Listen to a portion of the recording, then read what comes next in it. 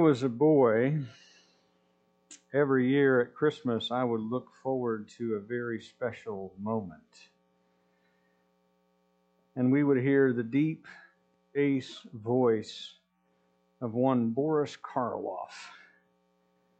I always wanted to sound like Boris. Maybe when I get to heaven I'll get to trade in this voice for that one.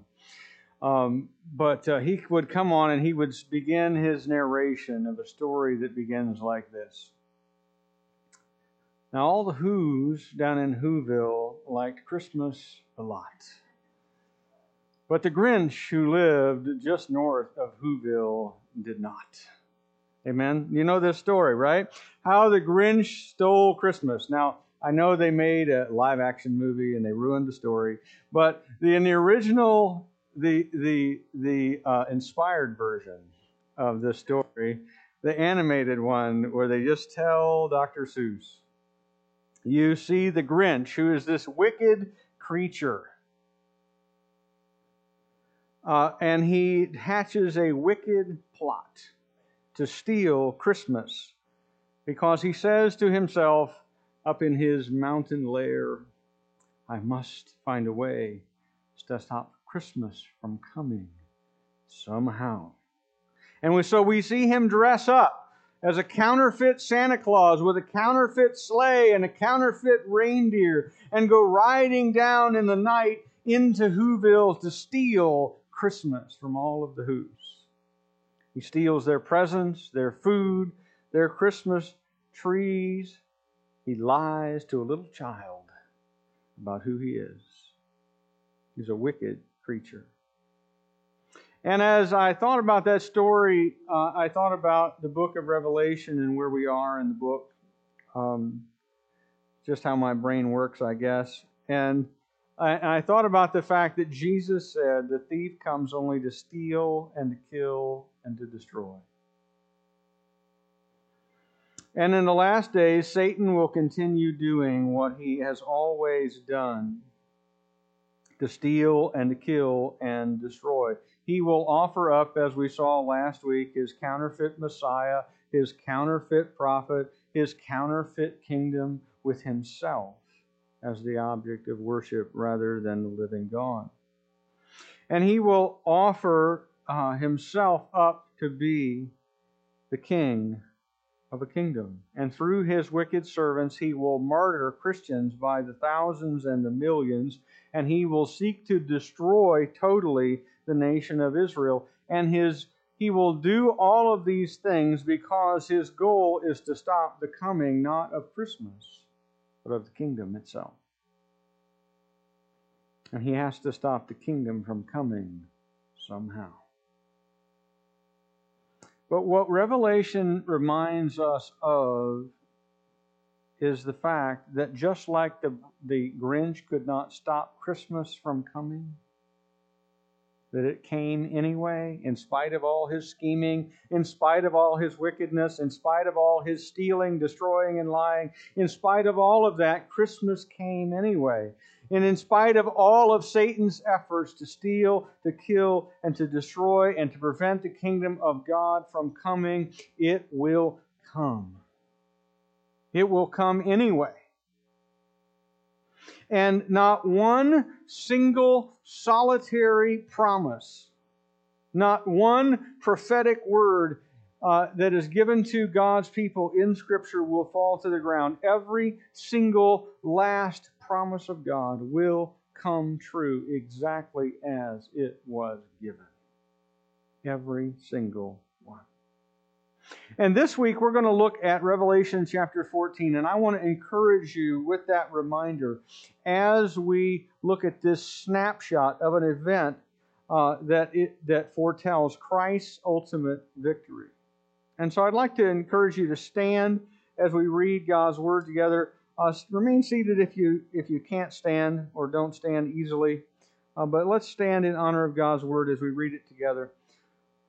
Revelation chapter 14, verses 1 to 5. Then I looked, and behold, on Mount Zion stood the Lamb, and with him 144,000 who had his name and his Father's name written on their foreheads.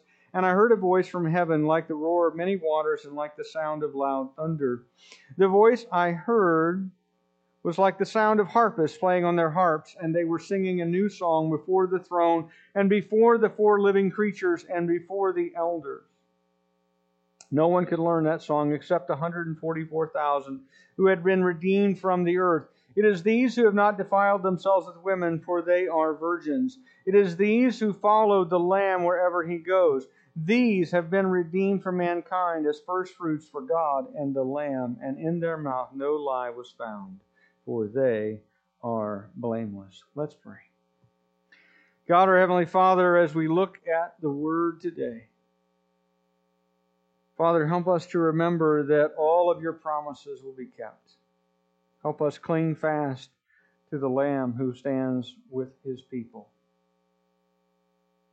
Help us, Father, to be at peace and to remember that not one single promise you have made will fail to come true.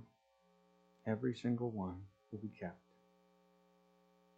And Father, we pray that we might worship you in a way that is received by you with great joy as we celebrate the triumph of the King who is to come. And Father, we pray in Jesus' name. Amen. Please be seated. Well, before we get into the text, let me just kind of catch us up on where we are in the text. And we've been moving through the book together, but sometimes it's easy to get bogged down in all of the details and to lose track of where you are. And so let me just share with you where we've been so far. Chapters 1 to 3, John sees a vision of Jesus like a flaming figure of fire dressed in white robes and with a golden belt around his waist and speaking from out of the 7 lampstands. And he speaks and he delivers letters to the 7 churches in Asia Minor, which John faithfully records. And there's a warning and a rebuke and an encouragement and a promise of reward in almost all of those letters. And we went through that at the beginning of the year prior to COVID, if you can remember back that far. And then here recently we've been moving through the unfolding of the rest of the book. Chapter 4, chapter 5, you see scenes of heavenly worship led by the 4 living creatures and the 24 elders and a vast multitude of people from every tribe and nation, every language and people group are gathered around the throne proclaiming the worship of the King of Heaven.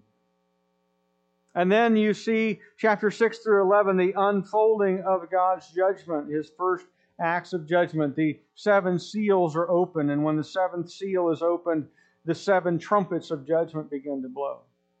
That takes you all the way through until you get to the blowing of the 7th trumpet, which is the pouring out of the 7 bowls, which we'll get to in a little bit. We're not going to get there this week, but we'll get there. But chapter 11 also contains the central verse of the book. The kingdom of this world has become the kingdom of our Lord and of his Christ. And that verse is right at the center of the book, right at the hinge point in the middle of what John is trying to emphasize. It's the meat in the middle of the sandwich, as we've said. And it is because the purpose of the book is to reveal how that comes to be. Chapter 12 looks back at the same 3.5-year period of time in which the trumpet judgments are unfolding, and it shows us the same events with some additional details filled in. You see in chapter 12 the persecution of the nation of Israel by the dragon and his pursuit of her into the wilderness, where she will be protected like Elijah and fed for 3.5 years miraculously in the wilderness, because Satan will not stop the kingdom from coming for the people of Israel and the reign of their Messiah and their ability to welcome him. Chapter 13, you see Satan proclaim his counterfeit kingdom and raise up his counterfeit Messiah and counterfeit Elijah to announce him. And the reign of the Antichrist will be characterized by terror on every side for the people of God. But through that will emerge these people. We will see in this chapter, chapter 14, the 144,000 from the 12 tribes of Israel who are appointed to reach the world with the gospel and who will survive and endure. And what we're going to see in the first 3 verses of this little section that we're looking at is that Jesus will make his saints victorious. Jesus will make his saints victorious. These 144,000 are all Jews. They're all 12,000 from each of the tribes of Israel. People say, well, we don't know who belongs to what tribe. Well, that may be. But guess who does? Right? The Lord has not lost track of who belongs to the 12 tribes of Israel. And he will raise up 12,000 from each tribe that will be sealed for his service during the tribulation period. And they will endure through it. And not one of them will lose his or her life, despite the very best that Satan, or I should say the very worst, that Satan can throw at them in terms of persecution and trial. They will endure through the end, and they will survive all the way through that whole 7-year period, proclaiming Christ and the approach of his kingdom and the need to repent, and they will do so until Jesus arrives with his kingdom. You'll see that chapter 19, and it's glorious, by the way. I don't want to spoil it for you, but it's pretty impressive. All right, you can skip ahead and read it if you want. But the 144,000 will survive to preach Christ according to the text here, because look at your Bible, verse 1. Because the Lamb stands with them. Now, I don't think that phrase refers to Jesus standing literally, physically on the earth in a way that he will in chapter 19 at his return. I don't think this is talking about the return of Christ, his final day. I think it's the idea of very much like Daniel's 3 friends in the fiery furnace, where when they go through the trial, the Lord shows up and protects them through it. You remember that? I see a 4th standing in the fire. Didn't we put 3 guys in? Right? The Lamb will stand with these 144,000, and no one will be able to touch them. When Sean Connery died this week, this is again just how my brain works with random facts, but he was in a movie once called The Untouchables about taking down Al Capone. And these people, it occurs to me, are going to be God's untouchables. There will be nothing that Satan can do to them, and he will try to shut them up in every conceivable way, and they will come through miraculously through the worst Satan can throw at them, just like Daniel's 3 friends. Now, we read earlier in the book that God marks his people during the tribulation. We read in the last chapter that the false prophet causes people who are not God's people to receive a different mark. Remember the mark of the beast? They're going to be marked with the name of the Antichrist. Well, God is going to have people who are marked with his name. You see that in your book? Verse 1, who had his name and his father's name written on their foreheads. Remember the significance of having it written on your forehead. The beast is going to go through and mark people on the right hand and on the forehead because, why? Deuteronomy 6. You're to write the commands of God on your forehead and on your right hand, right? And so in perverse imitation of that, Satan will cause those who follow him to have his name, the name of the beast, written on their forehead and on their hand. Okay? But God is going to have different people who will be marked with the name of God and of the Lamb on their forehead. Now what that means, how that looks, I don't know if you'll be able to see it, like it'll be like a glowing cross that says Jesus or something like that. I don't know, okay? I don't know what that looks like. We're not told. But these people will nevertheless be marked distinctly by God in a way that identifies them as belonging solely to Him and untouchable by the worst kinds of trial that can be thrown at them. In verses 2 and 3, we see something pretty crazy, pretty wild, that we hear with John a loud sound, a thunderous sound like many harps being played. I don't know if there's actual instruments or not. I suspect not. But it's this thunderous sound like a rock concert. I don't know if there's banjos or not. But it sounds like to John many harps being played. I hope it's electric guitars, personally. But in any case, there's this thunderous sound, and it's the sound of what? It's the sound of the 144,000 singing a new song before the Lord. And it says that no one can learn the song except the 144,000. Why is that? It's because it's a celebration, I think, a shout of triumph, a song of victory, that God has carried them all the way through, and their unique role has been fulfilled, and they're praising God.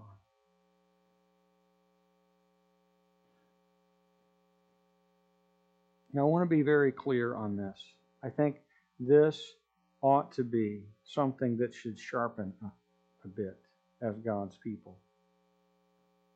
Because nothing that we have gone through in 2020, not one single thing, will resemble anything that happens to the people of God in the tribulation period in the last days. And these people, having endured the very worst of it, do what in response? They sing. And they sing in praise to the Lord who sits on the throne. And they lead the elders and the living creatures in heaven in worship of Him who sits there. Now, y'all, you say this as your pastor. I love you. Some of us had a freak out this week. Right? It was election week and things did not go the way some of you wanted, and you freaked out.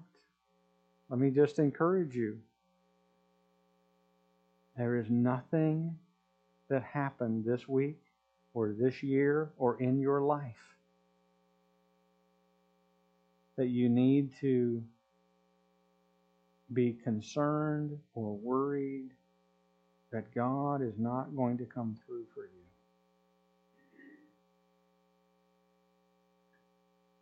Indeed, when we go through trials, whatever they are, and I don't think, by the way, big trials are coming our way, and certainly nothing like what will be there for the people of God in the tribulation.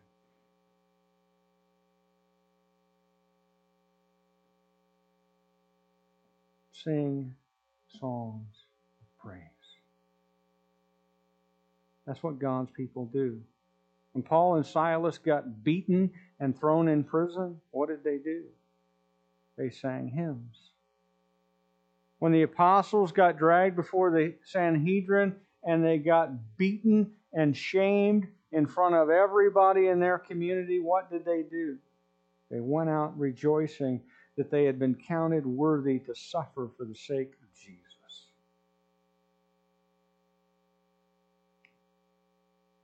So even if all your worst fears come true,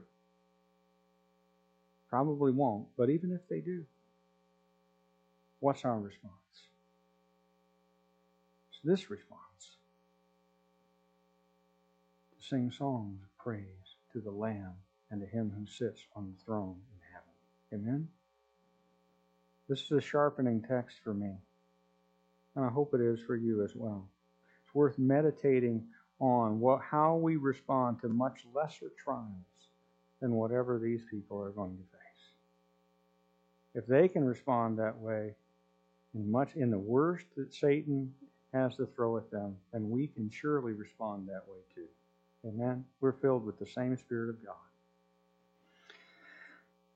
All right. Now, The other thing we see in this text is that Jesus makes His saints victorious. And He does so in such a way that He redeems them to live a blameless life.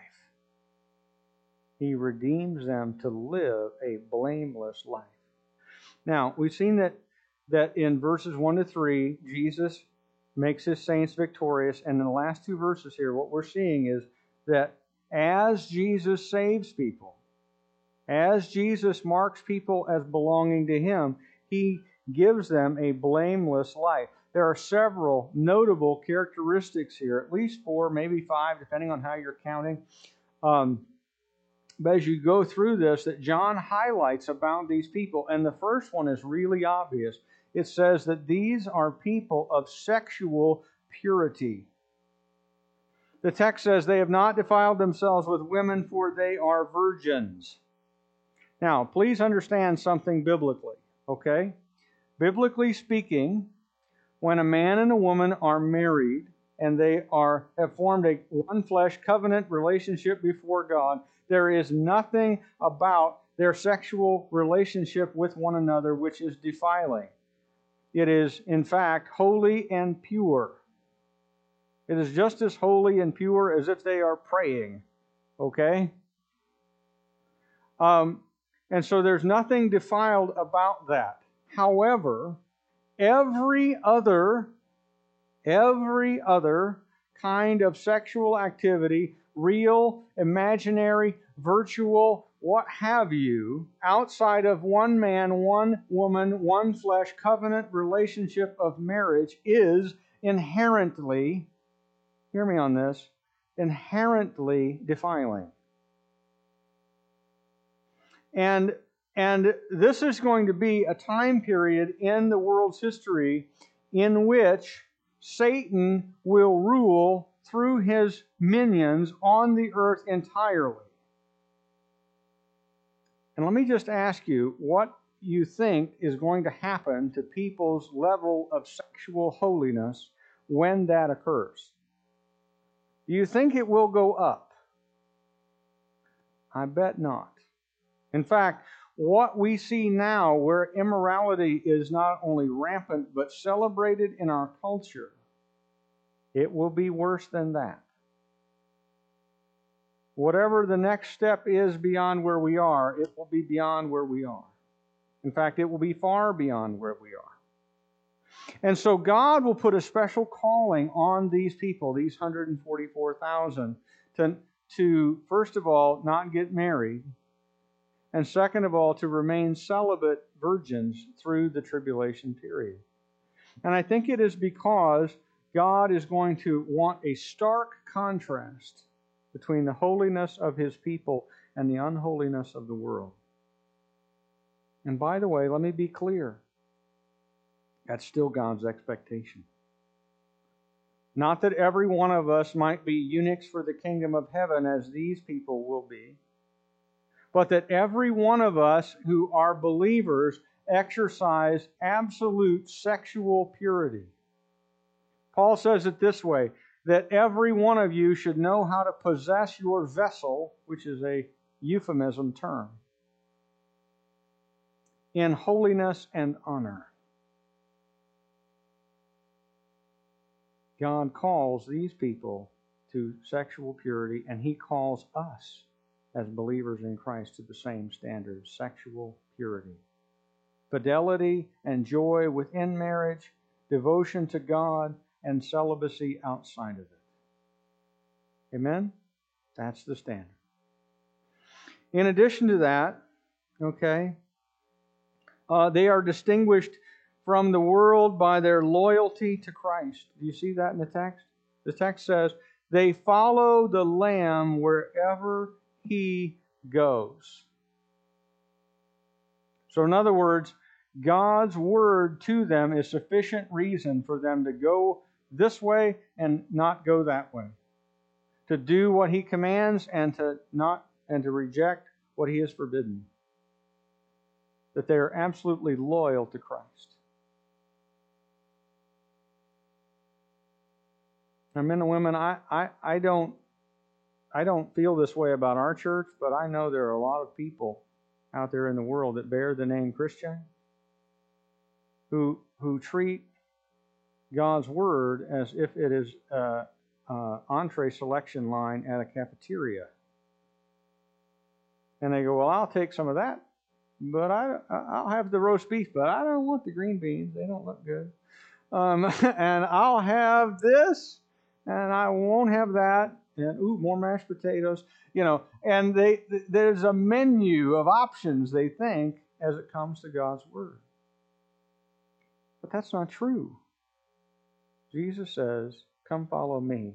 Lay down your life and follow me.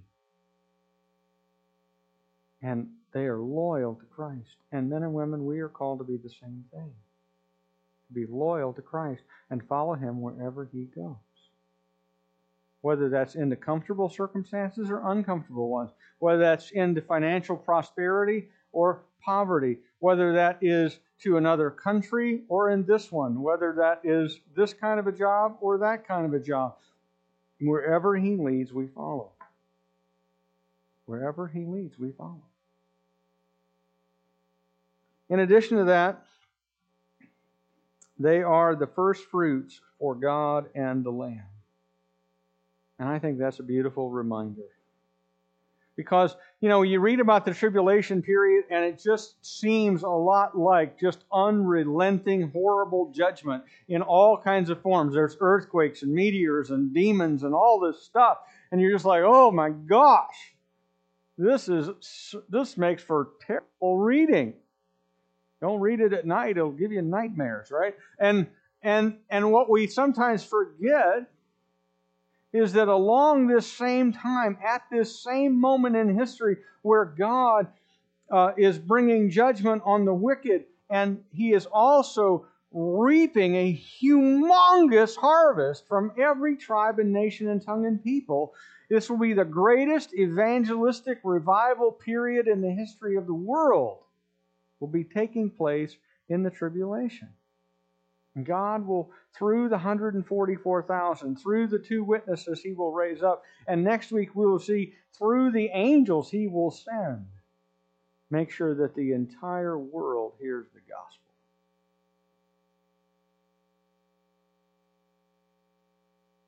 And these are the first fruits of the harvest.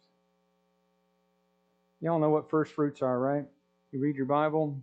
First fruits are when you go out, the harvest is ready. You go out and you take the first few apples, the first few grapes, the first of the wheat, the first of the crop that you grew, and you offer it as a sacrifice to the Lord because you're anticipating a much, much more abundant harvest. Jesus is the first fruits of the resurrection. These are the first fruits for the Lamb from among the tribulation period. These are the people that Jesus has marked out that belong to me, but they are part of a much bigger harvest, a vast number of people who will come to faith in Christ through their testimony in this time. And we also see something else important. We see their integrity. The text says, no lie was found in their mouth, for they are blameless. They are, in other words, people whose redemption by Jesus produces in them honesty and consistency between their actions and their hearts, between their words and their lives.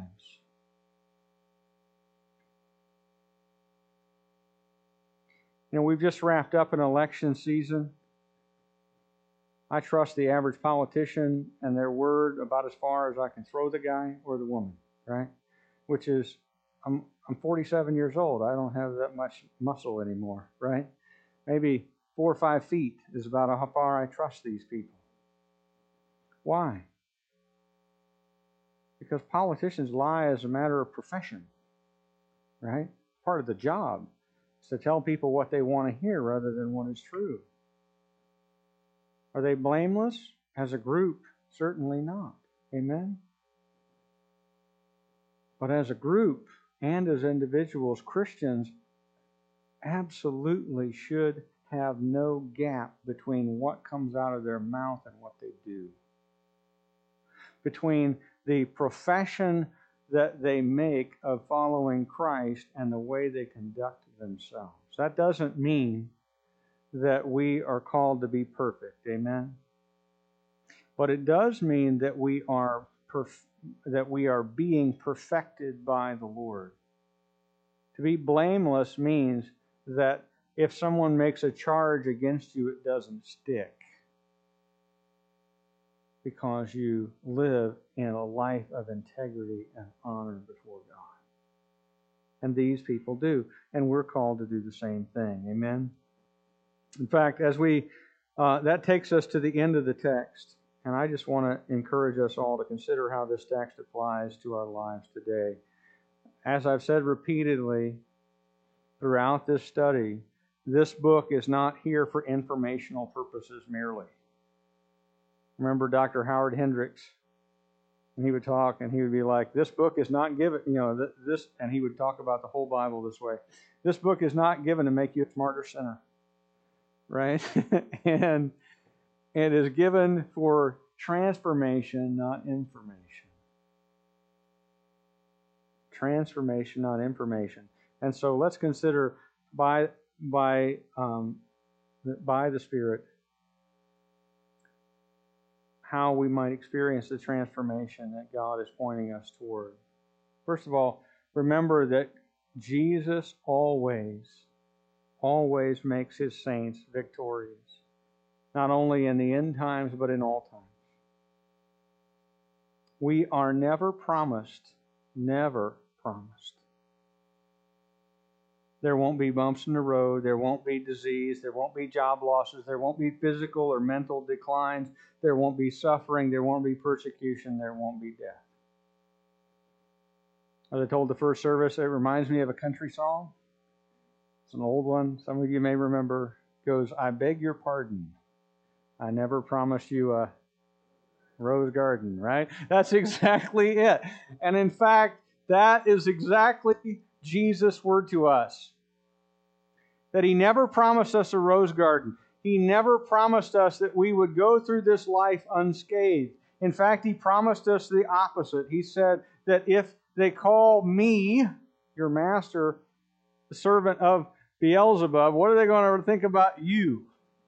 Right? It's enough for a servant to be like his master, a student like his teacher. If the master and the teacher went to his death as a criminal, what do you expect will happen to you? Okay? This is what you sign up for. That I lay down my life, if necessary, in literal, physical sense, to follow Jesus wherever He goes.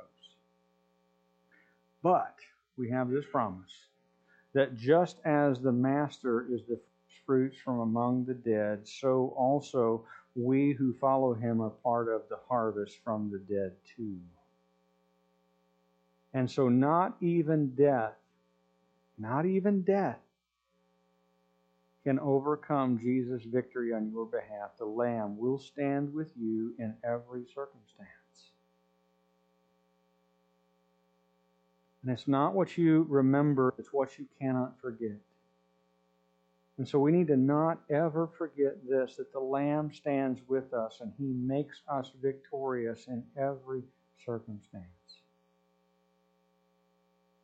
That when all the cards are on the table, that Jesus always rakes in the pot. He always wins. And we win with Him. However this week is gone, however your year is going, no matter what trials and suffering are yours, remember that Jesus always makes His saints victorious. Always. Even over the worst of things, even over death itself. And He's with you in every single one. Not one moment where you will be abandoned. Secondly, Jesus always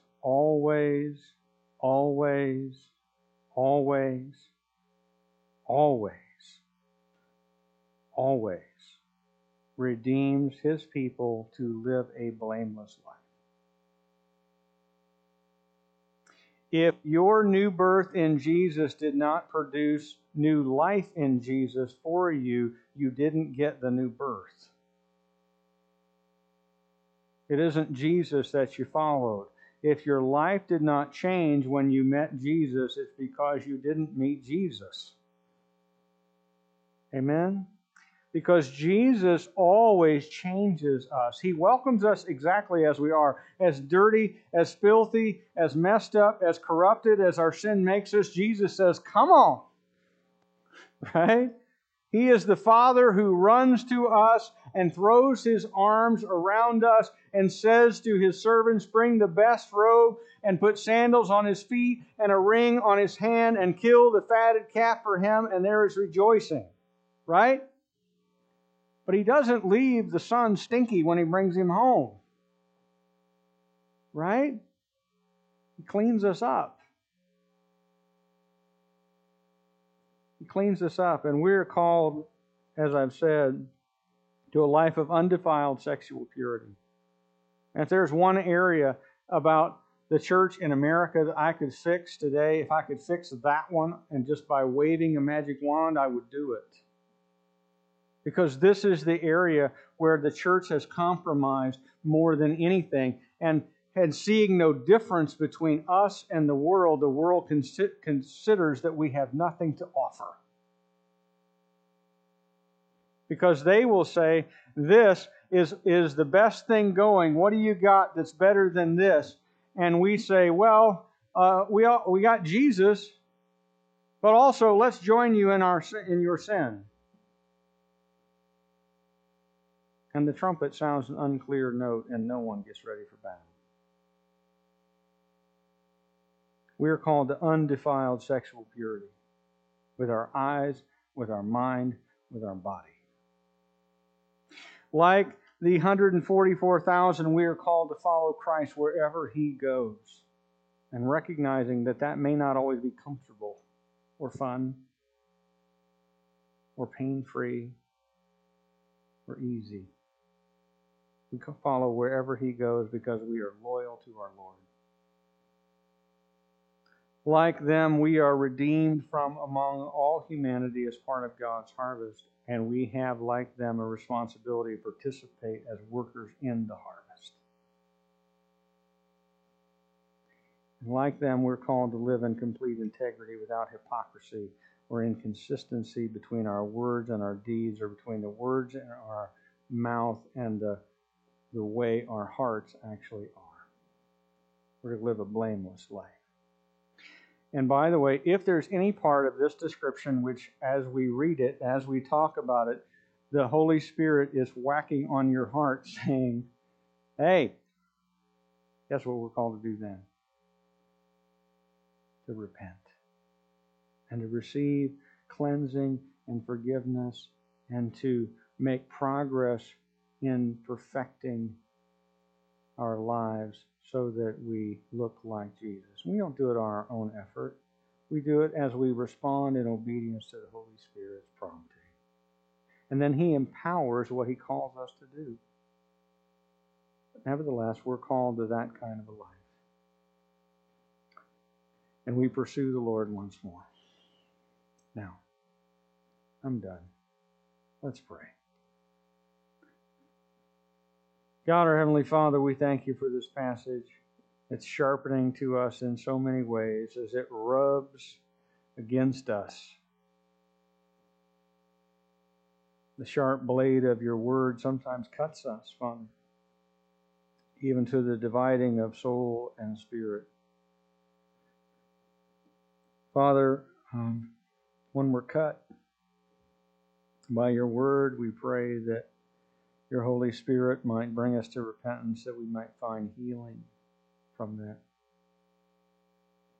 And that we might renew our devotion to You. That we might live in single-hearted, single-minded devotion to Christ and follow wherever He leads, in purity and in integrity, living a blameless life as members of the harvest who participate in it. Father, I pray you'd remind us that you always lead us in triumphal procession, as Paul said. And that victory is yours, and we need not worry about the day-to-day trials and difficulties of our life, because ultimately the victory is already won. The war is over, and the battles are just remaining as we clean up the mess that sin and Satan have made of the world and continue to make until Christ reigns. Christ's reign can't be stopped. Father, I pray you would remind us that the kingdom is coming and the King with him, and to use our lives to honor him in all things. We pray in Jesus' name. Amen.